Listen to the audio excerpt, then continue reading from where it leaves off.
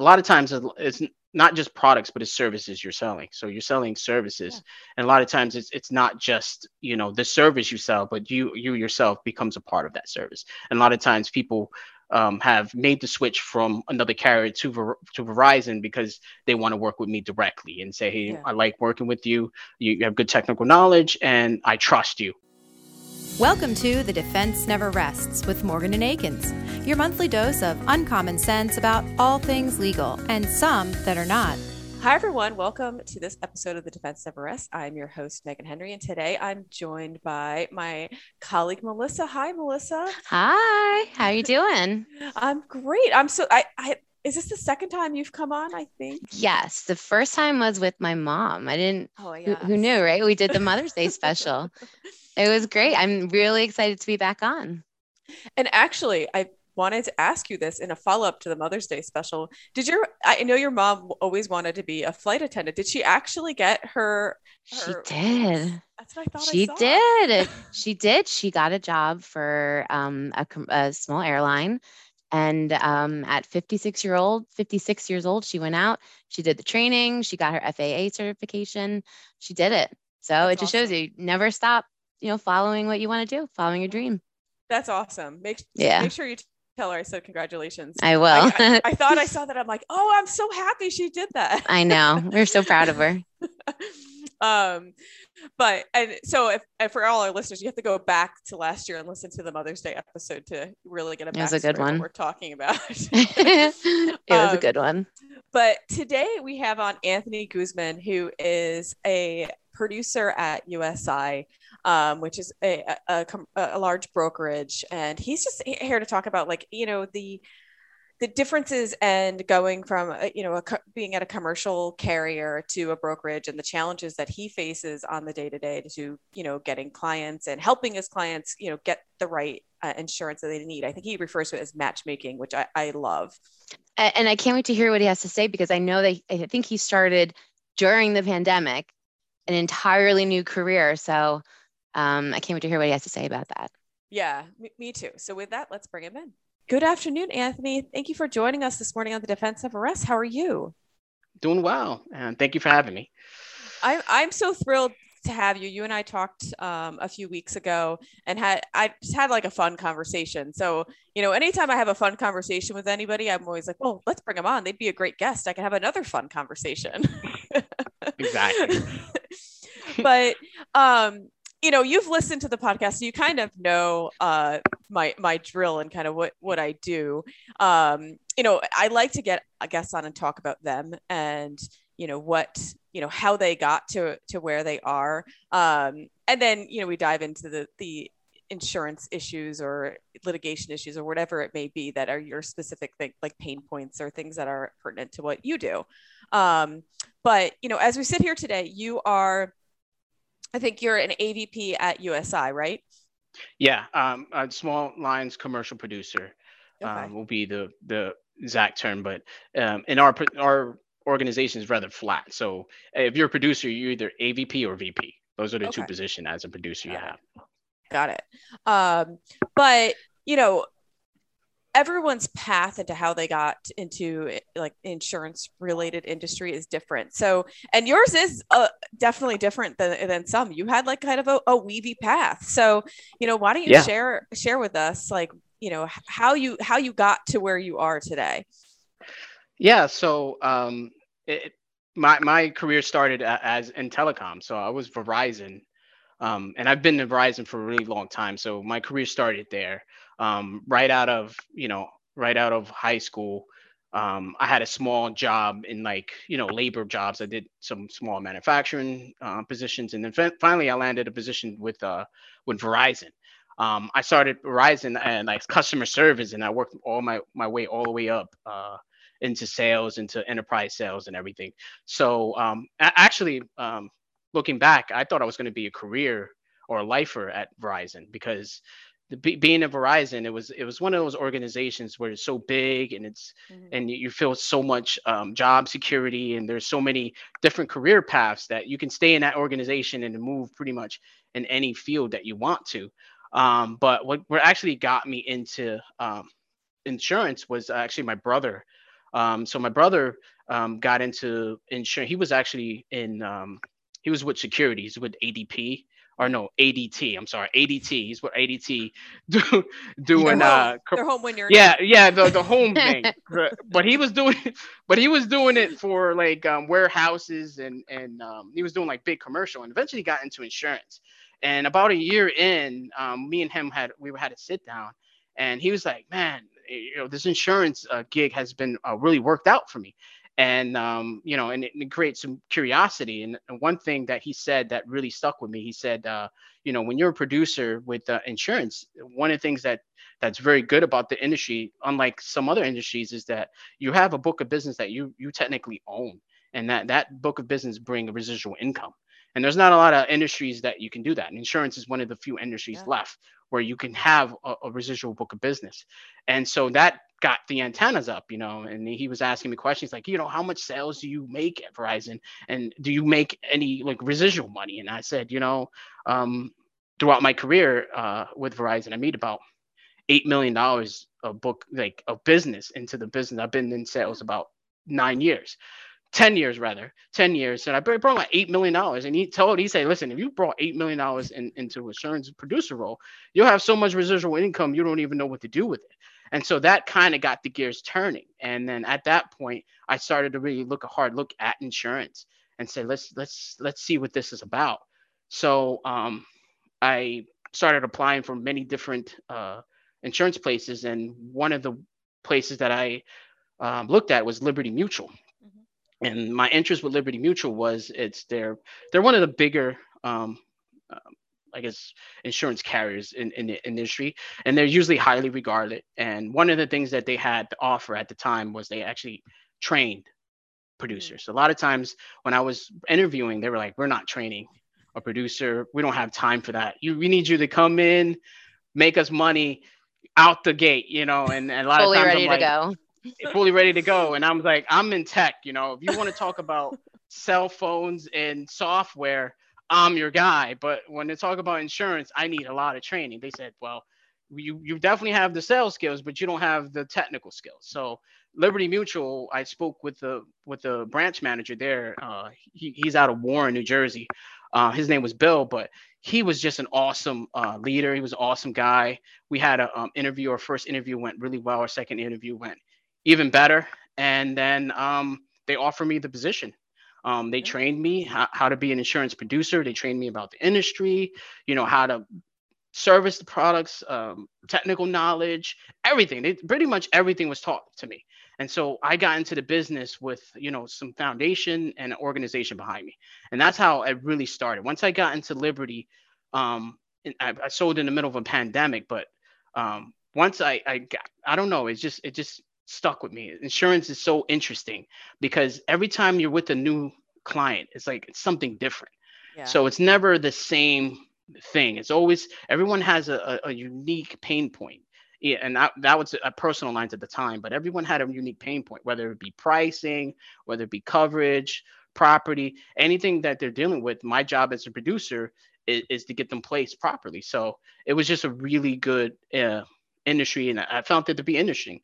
I thought going in, I thought it was going to be boring, a lot of paperwork, but it ended up being a very interesting industry. And I really have, how do you say, like the relationships are there because I'm really looking out for them and taking care of their assets and their personal, whatever their business is. And I really take it as my own and I advocate for them, and they know that. And that's how I'm able to build these relationships. I still get calls with people asking me if I'd still do personal line stuff. Yeah. So That's well, and I'm sure like your time at Verizon, although it wasn't in insurance, it did lay a good foundation for you as to building relationships, don't you think? yeah, and I guess that's what gave me the success early on in my career. Is because I was able to connect a lot. Like when you come to telecom and software, it's a lot of times it's not just products, but it's services you're selling. So you're selling services, and a lot of times it's not just the service you sell, but you yourself becomes a part of that service. And a lot of times people have made the switch from another carrier to Verizon because they want to work with me directly and say, hey, Yeah. I like working with you. You have good technical knowledge, and I trust you. And that's a big a thing in the industry because Sure. products, you can buy a product from anyone. If you buy a cell phone or something, you're never going to see that person again. But if it's service, it's somebody you're going to Yeah. have to reach out to, especially if they don't know what they're doing. A lot of times they'll have the software and they're calling me and they're like, what do I do next? And I have to actually walk them through the process. So Hmm. that's very similar to insurance. They're Yeah. calling me and, he's like, hey, I remember I had this one guy, Sonny, he called me. He said, hey, a cart I just dinged my car. ShopRite cart just hit what do I do? And, I had to walk him through the process Yeah. and tell him this is what you do to make the claim, and he was very happy. The next day he called me, he's like, because of you, all my anxiety went away. So that felt Oh. really well. You're still a problem solver. Yeah. You're still No solving problem solved. problems for people, different problems, but you're still Right. helping them. Yeah, Right. and the trust aspect is such a key point, though, that I think just goes across any industry. But once you learn the product, which you at Liberty you had to learn their product, and then you could speak the product, and you really knew what you're talking about, and then your clients could trust you. And I Right. mean, you're not trying to. It's not only a sale at that point; it's a relationship, and Right. you're trying to help them. Right. Right. And it's tough sometimes because it's been, for the most part, the industry, it's always been a call center. When I bought insurance for the first time, I called Geico, the 1-800 number. And, Sure. that call center person, I was call number 120 or whatever, and, I was asking for help and they were like, here, insurance is going to cost you $150. You want it or not? I'm like, I never got it before. I guess $150 sounds right. I'll take it. They didn't have the time. They were on the clock. They didn't have the Yeah. time to sit with me. And so when people come to me for the first time and they're buying insurance, it's a totally different experience because I'm asking the question, I'm digging in. Because, at the time when I was a field sales representative, I was on no clock. So, I was able to actually spend the time with the client and give that client the attention they need. Yeah, and that shines through too. I think when people don't feel like they're just a number in a queue, that they're getting the service, and you're providing more to them than just, okay, you're like caller number 135. What do you need today? Right. Exactly. So what, you were at Liberty Mutual for some time and you really learned insurance there, but then what made you pivot and go over to USI, which is a broker, which is different, it's different from being at a carrier. Correct. Very different. I guess the point was I always wanted to actually make the move into commercial. But the thing about insurance is going right into commercial is very difficult, if sometimes even impossible, to coming right in as a producer. Usually most commercial positions, you would need at least a little bit of experience, or you move in through underwriting. At the time, I wasn't in underwriting, I was in a producer. So basically at the time, with that experience, I also wrote a little bit of small commercial through our partnerships with Liberty Mutual. So I had a little bit of just enough experience to actually get looked at by a recruiter at USI. So a recruiter reached out to me and said, hey, we have an opportunity for you. And then it was just a perfect tee up for me because I was like, I'm glad you called because that's exactly where I wanted to be. And the cause went well, and I met with the leadership, and the leadership. The funny thing is the practice leader at the time, my current practice leader, was actually a personal lines producer to start with, and then moved to commercial. So we aligned there. I mean, me and the practice leader had a good camaraderie, good relationship, and he basically up front told me all the challenges that a personal line producer would have going into a commercial aligned role, and he pretty much coached me through it. And because of him, I'm able to to be successful at this position, or at least help my clients in finding solutions. Otherwise, I'm telling you, if it wasn't for him and his guidance, I probably will be very difficult for me, because commercial is sometimes a lot more confusing than personal, because personal lines, once you understand how much assets they have and their exposure, you can pretty much build a policy from there. But for commercial, it gets complicated because every businesses are classified differently, and they might need different lines of insurance. Yeah, I guess my next follow-up was, what were some of the complications, or what some of the complications that he raised, that these are going to be some challenges for you? Yeah, and that helped me really determine if this position was what for me. One of the challenges was the sales cycle. One of the thing about commercial is that sometimes you can't just buy a commercial policy like in the middle of your uh, your terms. Like if you're in a 12-month terms, 6 months in, sometimes it doesn't really make economical sense to leave and go to another carrier like it does in personal. And personal lines, you can leave anytime. It really doesn't matter. You'll get a prorated amount. The terms are the terms, but you can always leave. In commercial, it's not so simple. So moving a client over from their current incumbent broker to us can take time. Sometimes we have to actually sell to the renewal date and a specific time frame. So that's something I never sold to. I never sold on the clock, meaning like if your renewal is coming in March and we have our first appointment in February, that means it's 30 days for us to actually make a move to our brokerage. If it's 31 days, then that means he has to stay with his incumbent broker, because it doesn't make sense to sever that. So you really have to move quickly and actually sell strategically. So you have to be very strategic in the commercial line roles, opposed to personal, where it's like, all right, I'm 4 months in my traveler's policy, I can move you into Plymouth Rock today. Actually, I can move you tomorrow, so it's a big difference on like how to sell. So that was a very difficult for me, because I would go into these meetings and I was like, oh, we have plenty of time. Next thing you know, he's like renewed already. I'm like, oh, I didn't have time. So that's what I had to really learn, how to engage with the client and make sure that I pretty much build that relationship in enough time to earn it. You have to earn that business in commercial more so, because there's more at stake there. I mean, you really have to earn it anyway, too, because, I mean, think about it from like a company probably has people trying to sell them insurance all the time.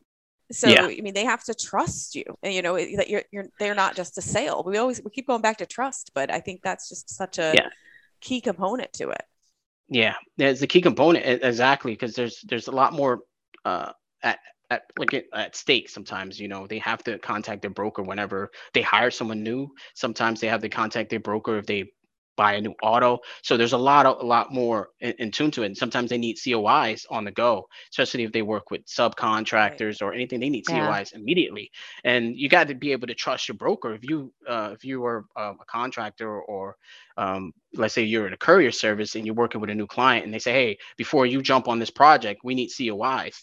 If you contact your broker and they don't come in time, you lose out on a job, and that costs you money. So that's why trust becomes even more important, especially in commercial, because that relationship or that trust is everything. Because if they can't get their COIs and they can't trust you to get it, then they're just going to move to another broker. Yeah. And I mean, I know from our side, for like Melissa and I, they don't have those certificates of insurance. That's a real problem. You have a problem. Right. That's right. But I wanted to back up quickly though on, how was your transition? I know you kind of touched on this, but the transition from going to a carrier to a broker, like how did it change like your mindset of how to, approach things? So there was a big difference in like the front line of it, like the surface level. So when I was in a carrier at Liberty Mutual, and I was working on the personal lines, basically when I approach a client, in my mind, I look to make sure that they fit the appetite of my carrier, which is Liberty Mutual. And when I'm engaging with them, I'm engaging with the fact that to get them written with Liberty. That's my whole goal, is to write you with Liberty, because if I write you with Liberty, I can service it. I can make changes. It just makes more sense for me. Although I can write other policies like travelers and other things, but in the carrier side, you just want to concentrate, because that's the metrics that you're graded on as a producer. So it's very important that you write business with Liberty. And so when I approach a client, I'm really looking for the carrier's best interest. Although, I kind of play that role where I'm looking for the carrier's best interest, but also make sure the client is happy. So I'm kind of playing a dual role there. In the brokerage side, I really can just look at the client's best interest solely and match make them on a carrier that's going to fit their specific needs.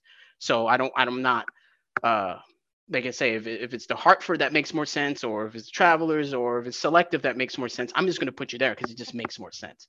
Opposed in the carrier where you have to make it make sense for the carrier as well.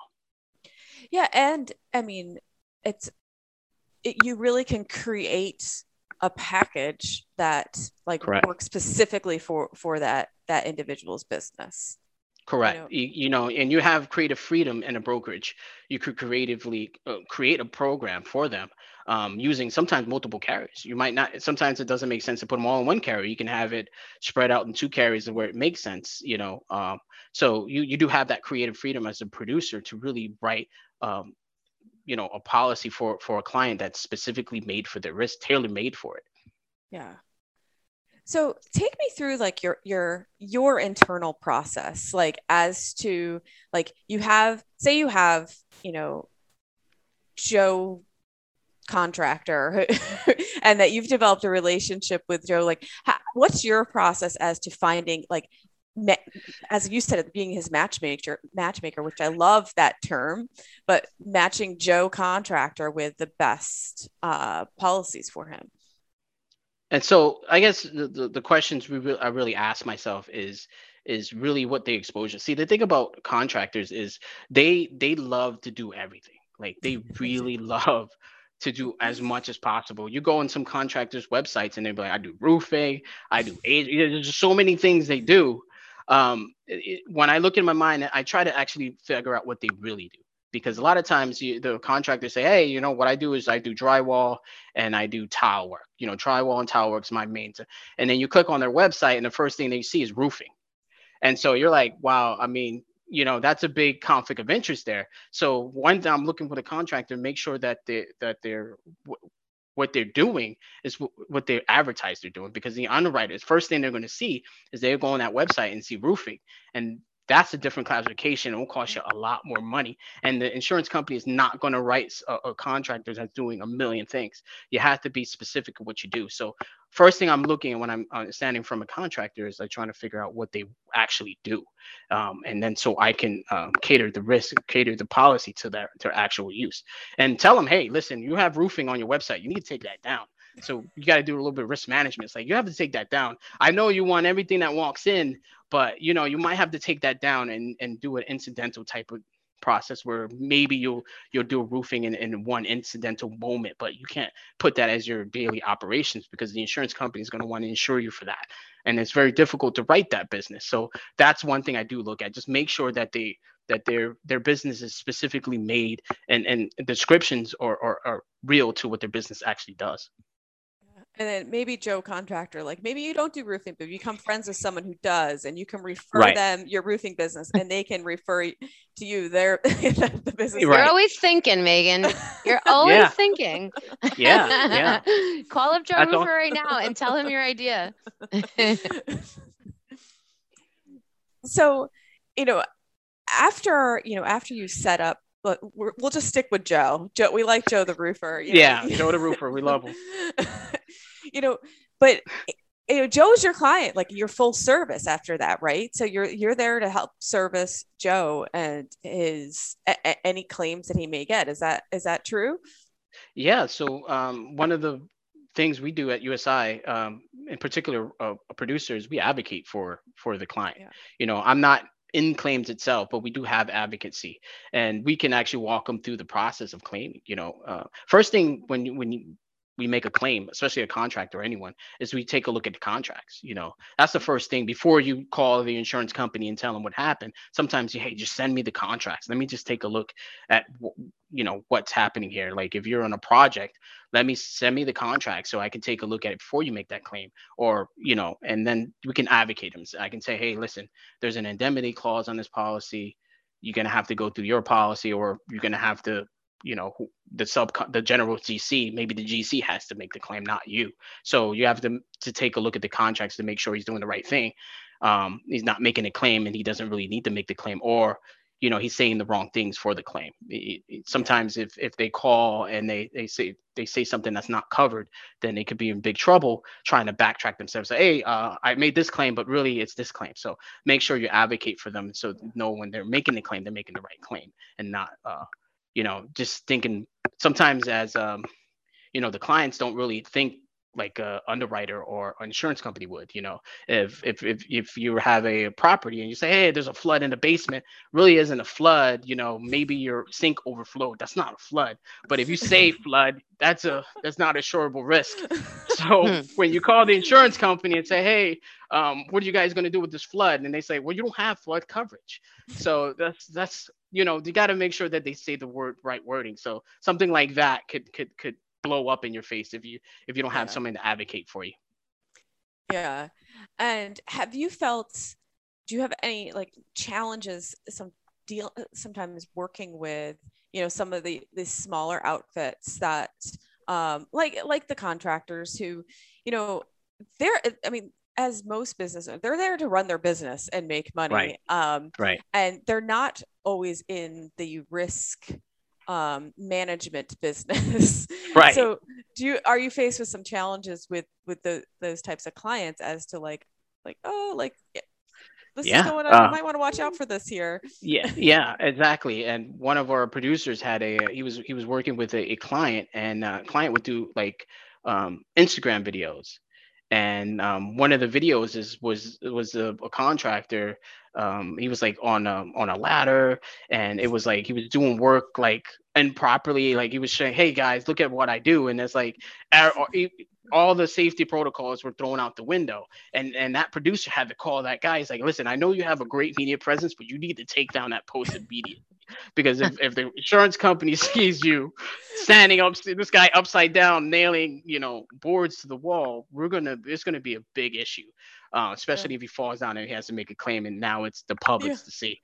So, that's an example of a producer staying on top of him. He did a great favor. That guy was like, "Oh my God, I'm so sorry," and he puts it right down. So these are challenges we face sometimes. Like you said, he's looking for business. He wants business. So whatever looks flashy, whatever looks entertaining, he's going to post it and try to get people to work with him. Say, hey, look, I'm a fun contractor. Come with me. We're trying to like, no, you're not a fun contractor. You're a safe. Yes. You're a safe contractor. Like maybe tell some jokes, then you can be funny. Yeah. Be funny. You don't need your guys flipping off of the ladder. Acrobatics are not covered in the policy. Right. Exactly.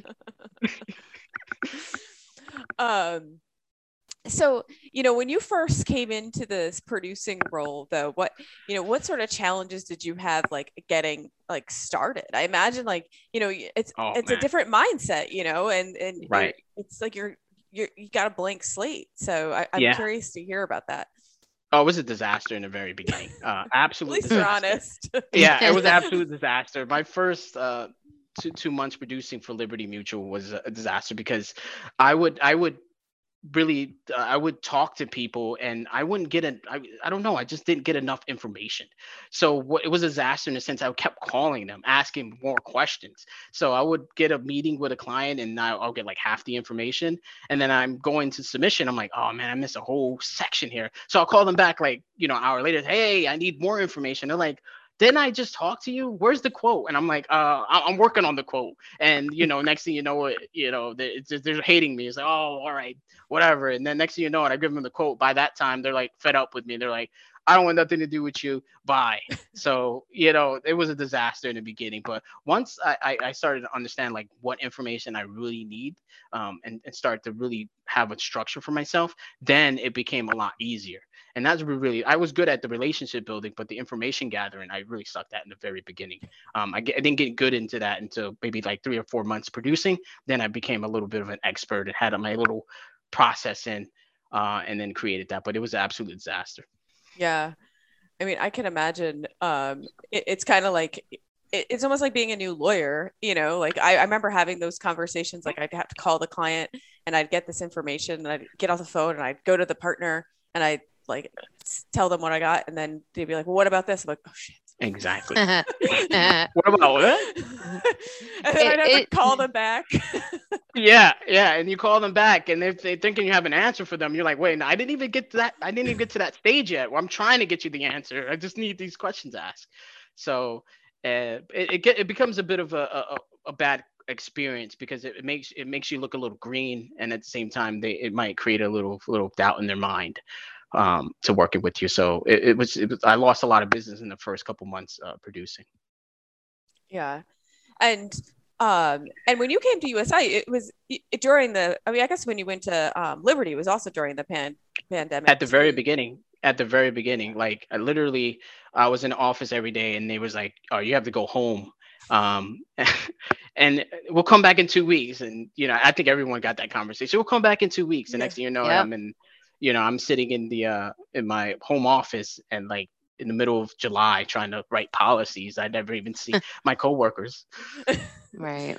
Yeah. I mean, I actually, Melissa, did you start during, Yeah. you started I during the did. pandemic? Yeah. I don't. Yeah, I started in September 2020. So I can sympathize with you there. It's harder to start a new job in when you're working remotely, because there's just so many little things that Right. it's easy to ask a coworker to call up someone, but when Right. you're not face to face, you're not even in the same building, Right. it's tricky. So that's Yeah. really awesome that you were able to just learn so quickly to be able Right. to do what you're doing today. Yeah, it took a lot. But like you're saying, sometimes you're in a dark corner. So you feel sometimes like you're in a dark corner and like Yeah. trying to figure out everything on your own. But a lot of times leaning on your coworkers, sometimes it's more natural when you're right there. Like, hey, what do I do at this point? I remember when I first started, I would call producer over and say, hey, how do I do this? And they're just, this is how you do it. And then you're like, all right, you take notes and then you do it. But when you're alone, you're like, you maybe you'll call them. It's like, how do I do this? And they say, go to this screen. It's like, what screen? What Right. screen is what? It's like a lot of times it can be difficult to get that same advice. Sometimes it's just more practical for them to show you, and then you just follow through. Yeah. And also it's just hard to create like those working relationships when you're not like seeing each other all the time. And I mean, there is a difference in creating a relationship like this and like when you're in the office with each other all the time. I mean, I personally like to work from home, and I embrace this, but for someone new coming on, there's definite challenges there. Right. And Yeah. especially in like a role like yours too, it's just like, especially like going even from a carrier to a broker, like it's different from where you were, and there's just going to be questions about how operations work. Right. A totally different process. Like one of the process I had to deal with when I was in the carrier side at Liberty Mutual, I pretty much wrote the policy with myself writing the policy, getting the information, and building the policy. And agencies, producers don't build the policies. What producers do, we fill out the intake forms, and then we give it to the placement and marketing team, and they build the policy and then place it. So there's kind of a checks and balances in commercial because there's so many. The error in commercial could be very detrimental, so they make sure there's no error. So there's a check and balances there. So sometimes I have to wait a lot. And talk with marketing in order to get my proposals and quotes in my hand. When in Liberty, I did it all myself. I had a proposal right in my hand because I did it myself. So that's another learning curve, like how to do an intake form and but not only because I knew how to write the business and do a submission, but I had to change my style and build narratives for the marketing team to understand the risk a little bit more, because all the information for the risk is in my head. So I know everything, right? But I have to pass that information to them. So you had to create a narrative for them. And that's very difficult to do sometimes because you don't know how to frame it. Like, oh, he does this or this. You got to make sure you frame it in a way you really nail it down. And you can say, well, this is the exposure. These are the claim history. This is what they're doing to fix it. You have to really just go right down to the granular level so that marketing team could write that policy and pass it over to the underwriters, because I don't even talk to underwriters. Yeah. And that is such a good point, because I like feel it with myself. Like I always have it all here, but like translating it out to like Can be someone else difficult. be like, this is like, it's all in my head. Just, can you just tap in and then just suction it Like out? Harry Potter, where you pull the little string out, like with the wand, and you put it in there, and they see everything. Put your face in the fountain and see everything. I know, but it's just not that way. And sometimes it's very difficult. Sometimes I would, in the beginning, I would just send out the intake forms, and they'll call me like, what kind of business is this? And I'm like, so Yeah. And I don't want to get into anything that's like specific to USI and what they particularly look for, but when you are assessing a potential client's like overall, like you're giving a risk assessment, like what are some like red flags for you that you're like, ooh, this might be an issue, or right. to the extent that you can share. Right. I think for the most part, what I've seen is when they withhold information, especially because in commercial, like I have to be really upfront and with the information I need to actually be successful. And sometimes there's a lot. And sometimes when they work with a brokerage like we do, we make sure we get the full picture before we put in submission. Sometimes like a regional or small brokerage would just give me just enough to quote you. I just need just enough information to quote you, and then we can get the ball rolling. And mine is so much information gathering. I need so much more information. So when they only give me a small pieces of information, it really is a red flag for me, because it's like, okay, why is he withholding this information? So that's one. And the second red flag is if they just want to quote like really quickly. In that case, I really know that they're looking at it like a commodity or obligation. And sometimes if it's just a price play, sometimes it's very difficult to actually do your work, mitigate their risk and their exposure, and go within the lowest price. Because if everyone had the perfect policy, then all the insurance companies will be out of business. So there's a reason why my job is to make sure that at least try to do the best and make sure they have all the lines of coverage they actually need. And sometimes you have to say, sometimes they don't even want it. Sometimes they're like, I just want GL. That's it. I don't need anything else. And I'm like, I'm not going to just write a GL. I need to do all these lines of business, because it just doesn't make sense for you to have just this one line of business, because it's not going to cover what you need. Yeah. Do you run across that a lot, that there's like a kind of a want to cut corners to save costs?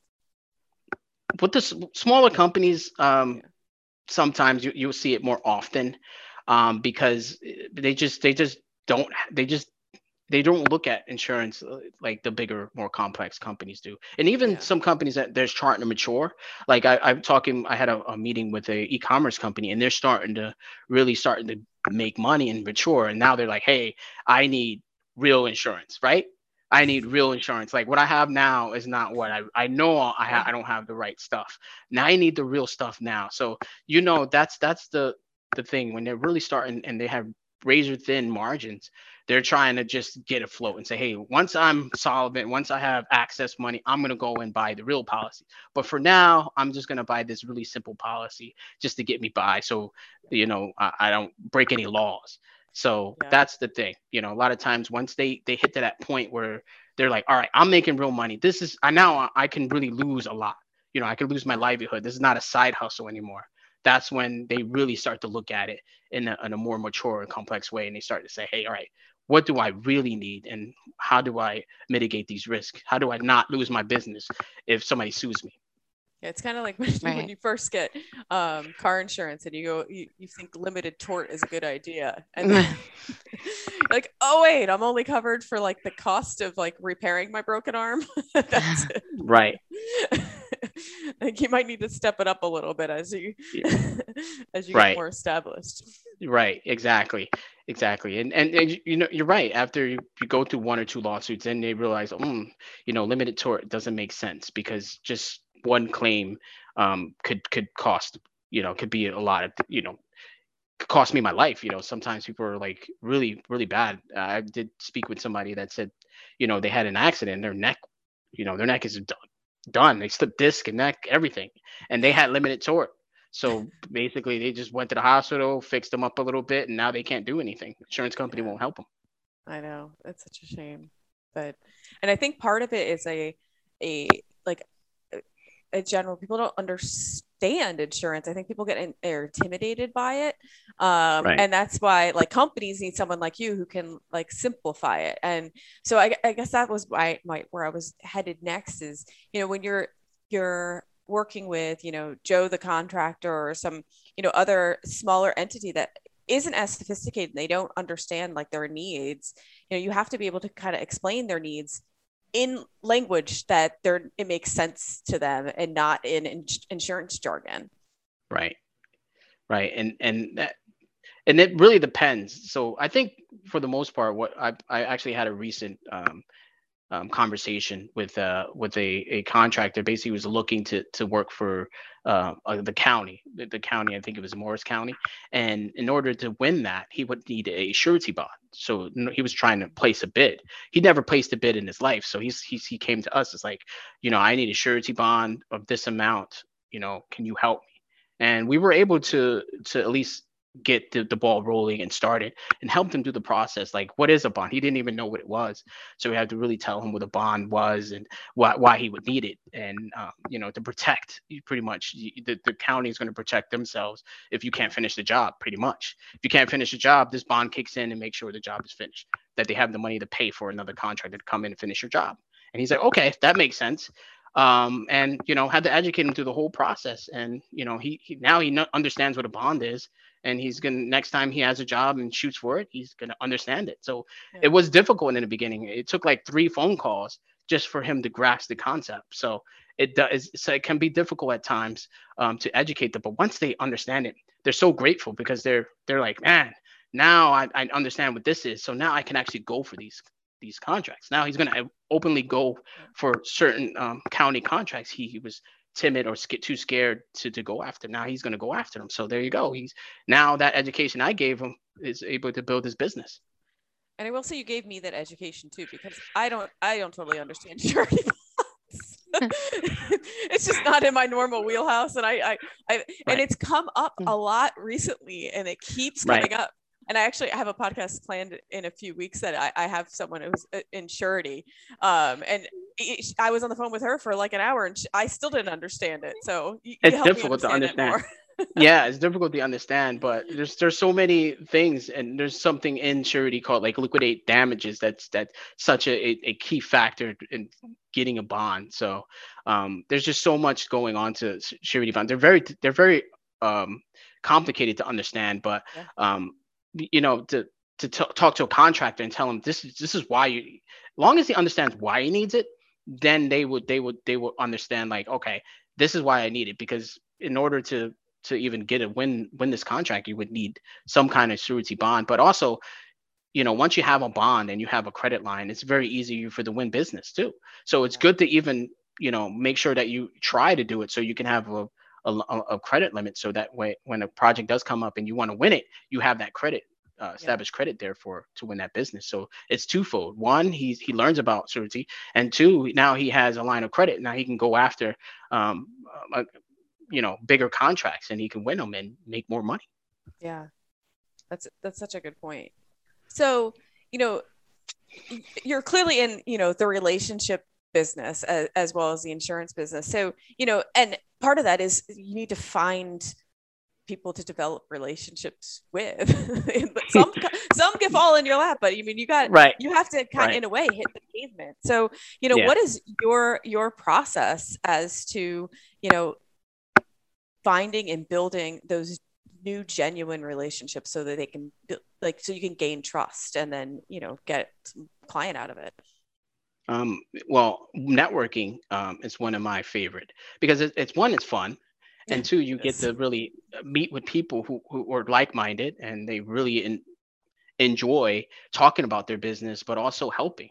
A lot of times you get these networking groups, and they do love to help, genuinely help each other and do business with each other willingly. That's like a mind-boggling thing. Before, when I was in Verizon, I didn't even know anything about this, and I got into networking, and I see people openly doing business with each other, like, hey, and that was awesome. So I like networking because it builds not only relationships with what we call center of influence, but it also it builds a genuine warm connections to other ventures, even if it's not for sale. Sometimes I reach out to people and just on a one-on-one basis, and they then refer me business. So a lot of networking, so getting in front of people, talking and being human, and they refer me business. And then I do prospecting on a cold prospecting I do as well.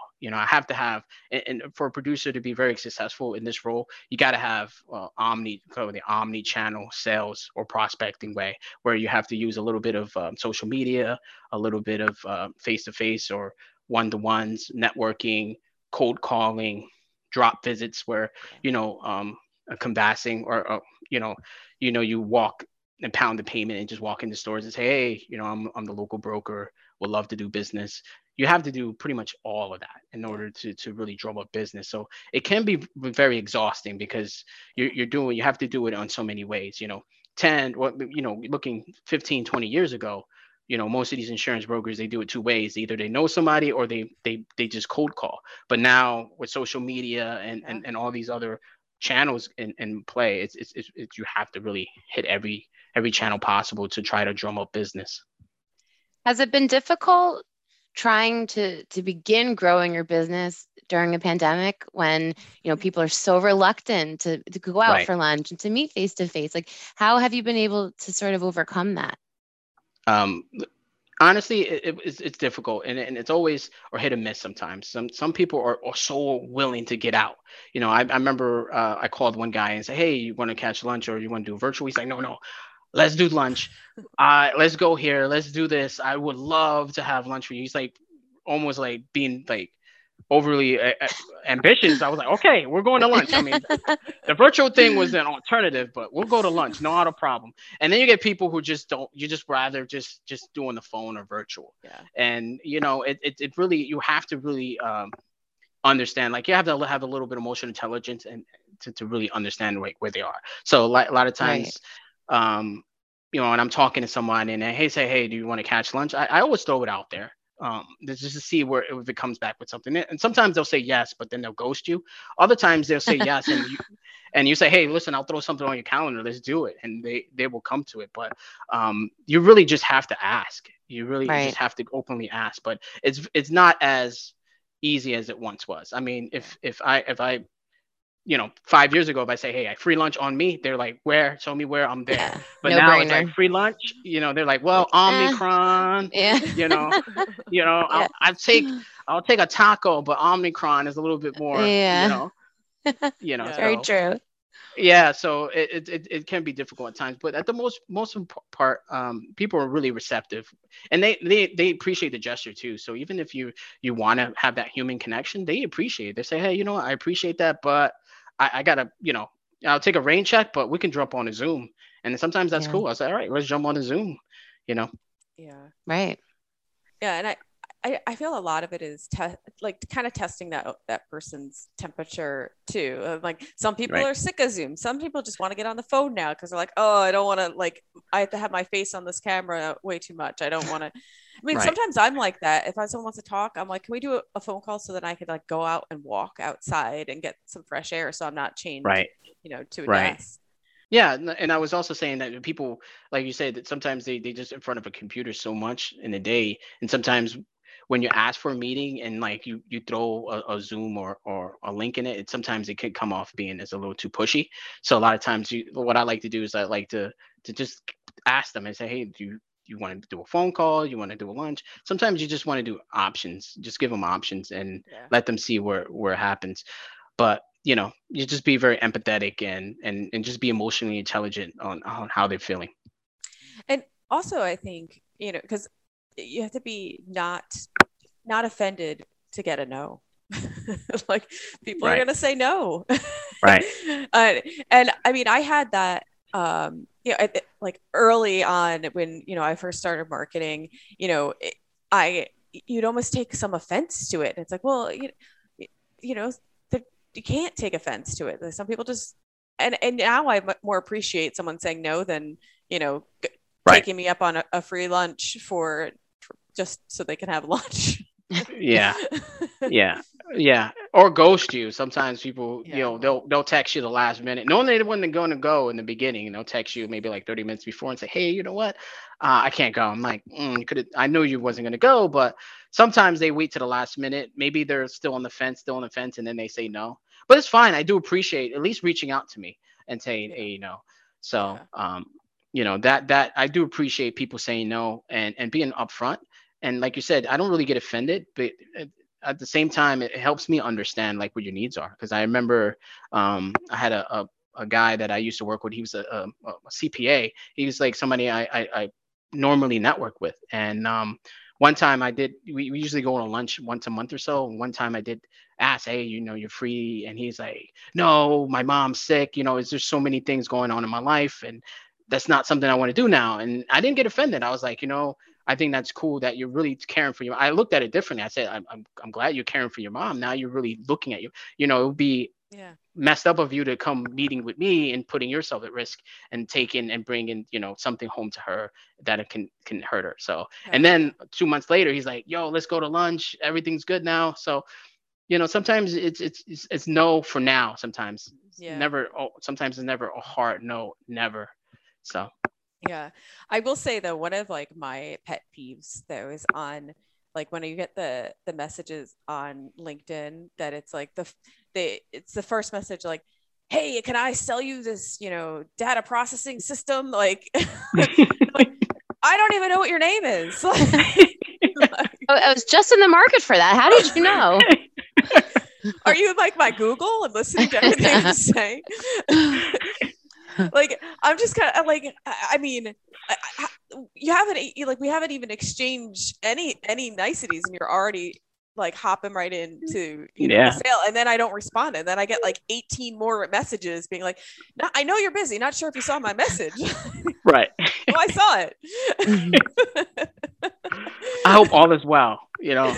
So you get those too. I know.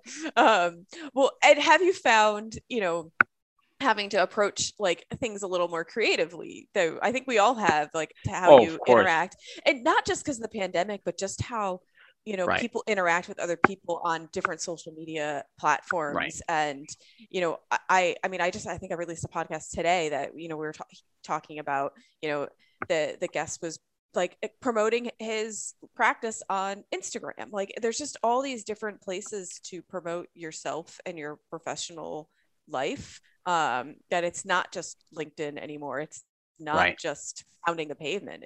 There's just all these different avenues. Right. And at the same time, you have to also understand, like, time is so valuable. Like, you have to like really have good content. I think, if you're going back a little bit, maybe 5 years, right? We're in the beginning, any content or any interaction usually can generate some kind of interest and things going. But now people are so more like they picky with what they interact with now. So if your content isn't good, isn't informational somehow, they're not going to interact with you. Because sometimes you get people. I know people used to tell me, and especially producers, like, "Oh, let me start doing some internet stuff and some LinkedIn and social media stuff," and they'll do like one post of like, "Hey, I sell insurance. Here's my number. Give me a call." And then that's it. That's like their content. No one called. That's your content. So you have to really be picky. I mean, listen, like you said, if it was Facebook 5 years ago and you did that, you might have got a call, because no one was using the internet really. I mean, no one was really doing it. So when you did that, it might have worked. But now it's not going to work. You have to have good content. You have to have informational content. It has to be funny. It has to be funny. It has to be eye-catching, right? It's like movies for every post. Yeah, you have to do something different and creative and fun. Like, people want to interact with your content, because if you're just, I would say, if you're just forwardly selling something, openly selling something, they're going to check out immediately. Some people say, "Hey, if you're in the market for insurance, give me a call." And I'm like, no one's going to interact with that. I mean, even people are liking it. They'll get likes, and it'll be the people in the same company. I get Liberty Mutual. I get Liberty Mutual producers, and they'll say, "Hey, sell me insurance." It's like 10 likes, but they're all Liberty Mutual employees. Like, so you're no one really. Those are not even customers. They're not engaging with it. So I mean, and you have to think about it. Like, okay, say, my business, I'm at the point of buying, and I need to get some re-up my insurance or do whatever with it. It's like, I'm not gonna be like, oh, remember when Joe posted on LinkedIn that he's selling? No, you're either gonna ask a friend or ask someone doing the same business, or you already have a relationship with someone. You're like, oh, like that's what Anthony does. Let me give him a call. Right. And you didn't sell it to me. I just knew that's what you did, and we were friendly. Or I'm going to ask Melissa, like, hey, who did you call when you needed, a policy? Right. Word of mouth. And that's why it's so important to take care of the clients you get in front of. Like producers, sometimes there's so many of different agencies and different brokers and different carriers that business is scarce sometimes to come by. So when I get a client in front of me, I try to just fight for them and do what I can so they can pass my name around, and give me referrals. So you're right. It's not just about selling, it can't be transactional, not anymore. I think we can do this across all industries now. Like the transactional kind of relationship is dying out. People are wanting a little bit more. They want something more fulfilling. They want something that they can really engage with. People are buying from brands that share their beliefs, and they're buying from people who share their principles and somebody they feel comfortable engaging with without feeling salesy. So so sometimes insurance we're known to be very salesy sometimes, so it's very difficult to break that stigma. But in a way, I think it's almost a shift back to the old way, but just with new mediums to develop those relationships. Because if you think back to like how it was done, like way back when it was so relationship based, and then I think there was a period that it became when you could do everything online, quotes this quickly, everything was quick, instant. Yep. And now I think it's kind of shifting back to you want to be fully serviced, you want to have a relationship, you want to be taken care of, but there's the way it's being advertised or put out there, there's all these other mediums to do it. Right. I agree. I think we're going back to the relationships. I think it's so key. Even when I purchase things, even for me, I work with people that I have relationships with now, that at least I engaged with or had a conversation or somebody passed the information along. And usually that is due to either taking care of somebody, or if it's somebody I met on social media, having good content and information that I like and principles that I agree with. So, you just don't call Joe the insurance. Like, we're going to go back to Joe. If Joe was an insurance guy, you're not just going to call Joe the insurance guy. You're going to call somebody you have some kind of relationship with. It's not just one insurance guy now. It's somebody that you can be like, all right, I trust this guy enough to work with him, but I also know that he's going to be somebody that agrees with a lot of things that I agree with and has similar interests. And, there's so many factors that play into why they work with you. Sometimes there is not even price. I'm starting to see people are not really leaning to the price. They're going more for experience. And I've talked with clients before where they're like, hey, listen, I just want to be properly covered. Price for me, obviously price is the thing, but it's not going to be the make or break factor. I'm not going to go to the next broker and ask him for a price and then compare prices. I'm going to work with you just to make sure that you do the right by me. Yeah. I mean, I equate it to like last year we got a new roof. Okay. And I got quotes from a number of places. I didn't go with the lowest number. Right. I went with the name that I had several other people had recommended. And my neighbors were just getting a roof from the same, well, actually a bunch of my neighbors I got quotes from everyone that my neighbors were getting roofs from. But like I talked to that neighbor and she's like, no, they were great. And so it wasn't just the lowest price. It was more like recommendation and just the feeling I got when I met with them. I was like, this person was there when they said they were supposed to be there. They followed up. I just felt like I was more than just another roof to them. Right. And you probably were more than just another roof. And you felt that kind of, you felt that through the engagement, that they really tried to work with you and build a relationship. So, you see that even with contractors. I had a contractor come in and he was doing my bathroom. I do some work on my renovate my bathroom. So, but it had to be a demo. It was going to be a full gut. Like, I want demolish it and then start it again. And the guy came in and he's looking around. He's like, all right, this is what we're going to do. This is what we're going to do. And he comes downstairs and he engages with my wife and me. He's like, oh, you're pregnant. He's like asking about because my wife was pregnant at the time. And he's like, oh, he's like about the pregnancy and everything. And then he leaves, and then I get a quote, and then in the quote is he personalized the quote. He say, listen, I understand that you need this done quickly. I understand you have your wife, she's pregnant. I'm gonna work this project as fast as I can, and this is the price I'm giving you because I want to work with you. And he gave me a really good price. I didn't even listen. That was the only contract that I walked in. I didn't shop him. I just went right to him. I was like, he did everything right. He wanted to work with me. He really wanted to work with me. And he knew, what my pain point was. He knew that my wife was pregnant. So she's going to be not the type of person that wants contractors walking in and out of the house all the time. And he said he'll get it done in like 5 days. And we're like, 5 days? Okay, we'll work with you. So you could tell that he heard you.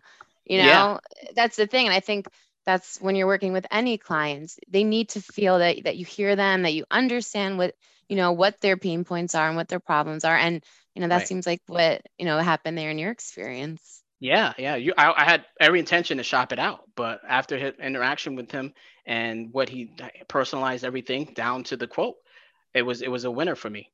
Yeah, it sounds like someone I want to come redo my bathroom. Yeah, it was good. Does it come to South Jersey too? Yeah. Well, we're almost out of time, but I wanted to, kind of end with some few other questions that deal more with like looking back. Like if you were to look back on your career progression now, one, would you do anything differently? Yeah, I think I would have done things a little bit different. Looking back, I probably would have stayed maybe another year at personal before moving to commercial. Maybe just to build a better network. And two, I probably should have gotten in here earlier.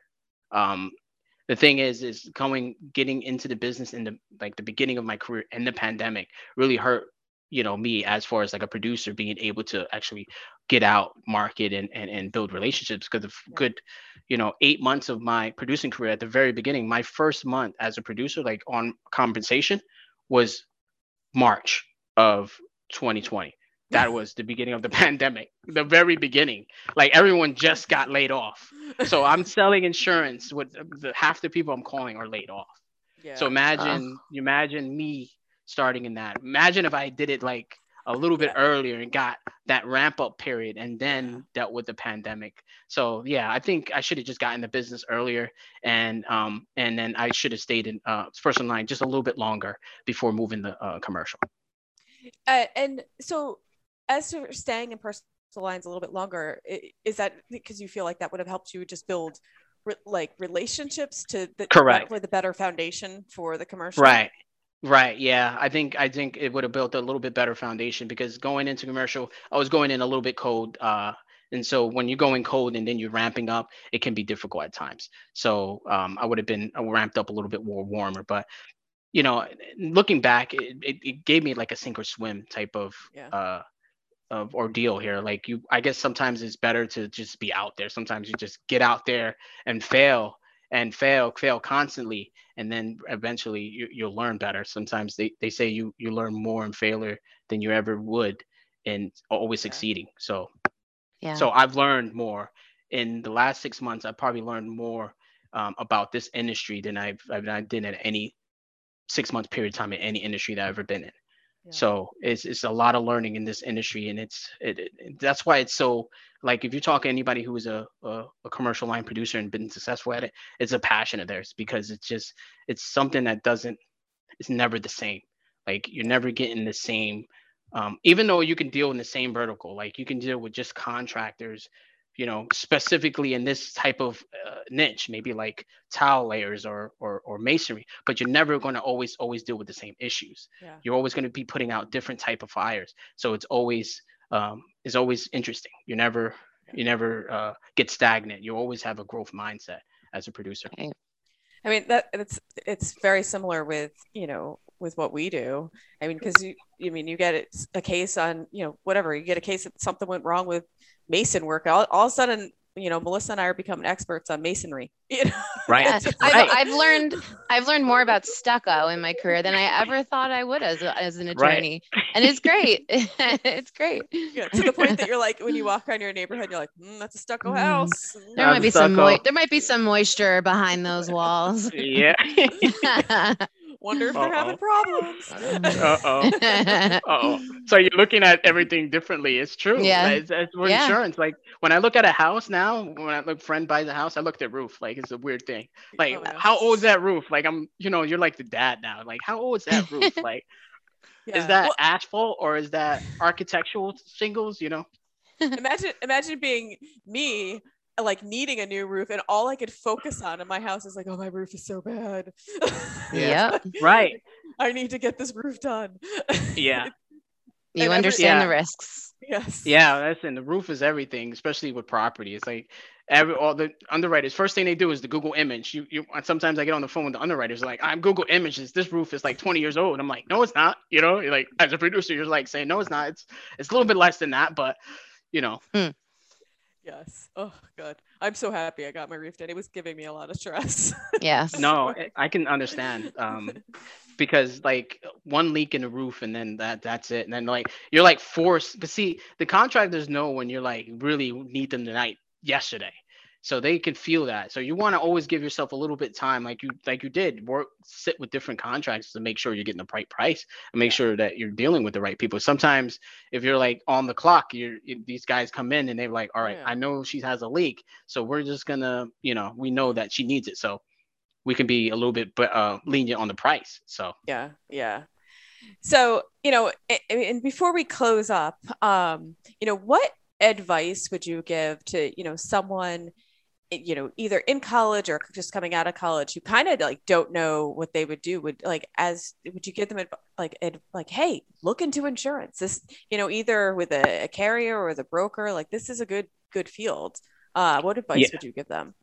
Well, yeah, I'll tell them that, listen, insurance, if you look at certain carriers like Liberty Mutual, for example, where I came from, they still have a pension. You can't find a pension anywhere. So they still have a pension. So, it's a good industry to get into, because if you're really good at that industry, the career path you can take can be anywhere. You can literally go into so many different directions, but also there's so many professional designations and different specialties that you can get into. If you want to get into risk management, you can have a designation like ARM, or if you want like to really be a career person in insurance, you get the CPCU designation, the professional designation. And there's just so many different ways to build your business. And a lot of times is if you get these designations and you be in this industry, you would never be a bad candidate. You'll never go into a period where you be unemployed for an extended period of time. You're a professional with a CPCU designation. If Chubb fired you yesterday, you could probably find a job within 6 months with a decent carrier. So it's a really good profession to get in, because there's a lack of talent there as well. So I would tell people there's a lack of talent here. So it's a good opportunity to really set your foot in this industry, and you'll be in a good position where you can find a good career path, and you also have opportunities before you. They sometimes, if you're in, let's say if you're going to SaaS, which is tech, software as a service, SDRs, they can come right out of college, and and they can, their skills could be found anywhere. Like they can be easily replaced, like or account executives at the software company. Sometimes it's hard for them to find positions sometimes. In the insurance industry, you can really be an expert at your field, and you'll be invaluable to any company that you come before. So I would tell you, hey, listen, you get into the insurance industry, you really like the trade, and start building up your book of business, or take the other route, go underwriting and get all these professional designations. You can really be in a great position 10, 15 years from now. Always have a good career before you, and good companies to work for. Yeah. And just such great upward mobility. Correct. Yeah. There's a lot of upward mobility. Some of these industries, like, if you go in underwriting, you can go in underwriting and then go into producing, or you could be a producer and go into underwriting. So whatever you like, if you like to sell or you like to be analytical, or if you like to lead, you could be a practice leader or a manager. Yeah.